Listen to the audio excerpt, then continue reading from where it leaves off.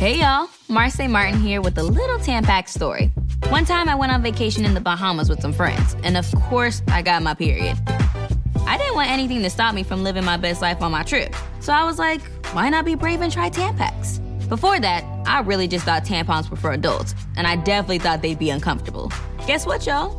They really aren't. It might take a few tries, but once it's in right, you shouldn't feel it, which is great. For a better way to period, just add Tampax. Hear that? It's the sound of someone whacking the ground with a rake.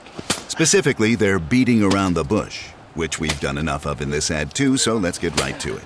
The new Moneymaker scratch-off from the Ohio Lottery doesn't beat around the bush. Money Maker. Play the game and you could win money, up to $2 million.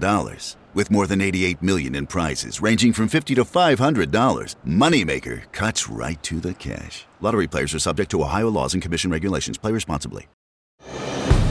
Previously on Miller High Life Presents The Heavyweight Diaries. Alex wants to see you in the studio. Regretful choice is making my dogs sweat. Make my dogs sweaty. My bare, sweaty dogs was enough to get my dogs drooling. Sending a gentle arc of dog sweat across the studio at the exact moment that Alex Bloomberg walks through the door.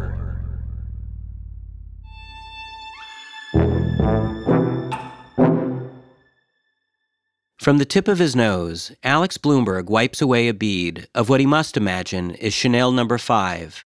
But it is not Chanel No. 5. It is instead a bead of foot sweat from toe No. 5. The Great Toe. I can tell from his hecto-millionaire scowl that Alex Bloomberg is not feeling overly chuffed. "What's up, man?" Bloomberg says.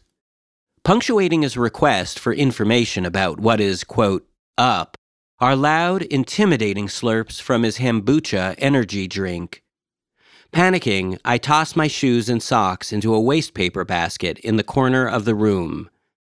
Then, I hide my nude glistening dogs under the table. "Just chilling out," I assure, my voice stuttering, cracking, and screeching. Would that I could be in front of my editing equipment. I'd smooth out my words with EQ knobs and splicing levers.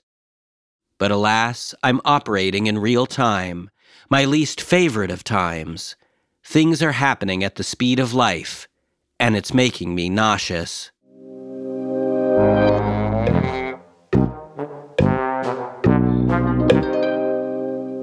"So, I just wanted to check in about how the new season of Heavyweight is coming along," Bloomberg says.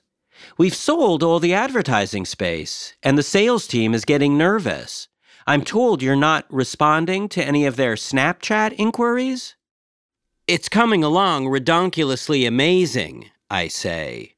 "Redonkulously amazeballs, I mean."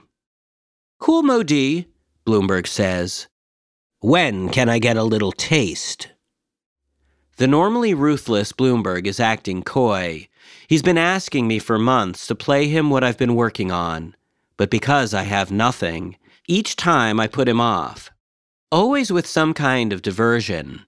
Stepping into a garbage can, feigning a heart attack, having a real heart attack, feigning a heart attack so hard it becomes a real heart attack.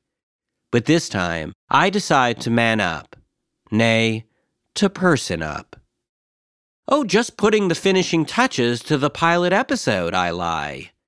"Let's have a listening party in a week," Bloomberg says. "We can listen while eating healthy treats."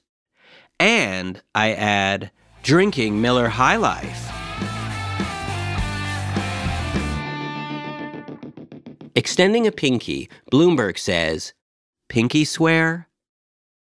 Tentatively, I extend the tip of my pinky.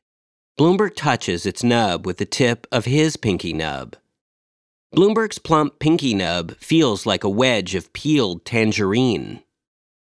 "Pinky swears are sacred," Bloomberg says, with what sounds like a touch of menace. "Totally," I say, swallowing hard. As we rise from our seats and exit the studio, I pray that Bloomberg does not cast his gaze downward and spy my feet, barefoot and along. Each of us sets forth, in the direction of the bathroom. For Bloomberg, this means the executive bathroom, the kind of comfort station one might refer to as the facilities. And for me, this means the public bathroom, where everyone from Timothy Nelson to the FedEx delivery man voids their bowels with exuberance.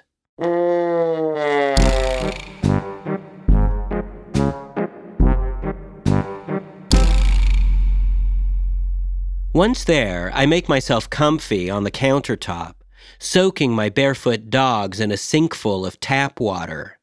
I pray to God Timothy Nelson doesn't burst in and start making small talk about decibels and frequencies and why in the world I'm washing my feet. There are crumbs between my toes, I might say. That's cool, Timothy Nelson might respond. Is it, I might fire back? Is it really? My tone will be testy, of course, because, like most, I don't like interruptions when soaping down my dogs in public.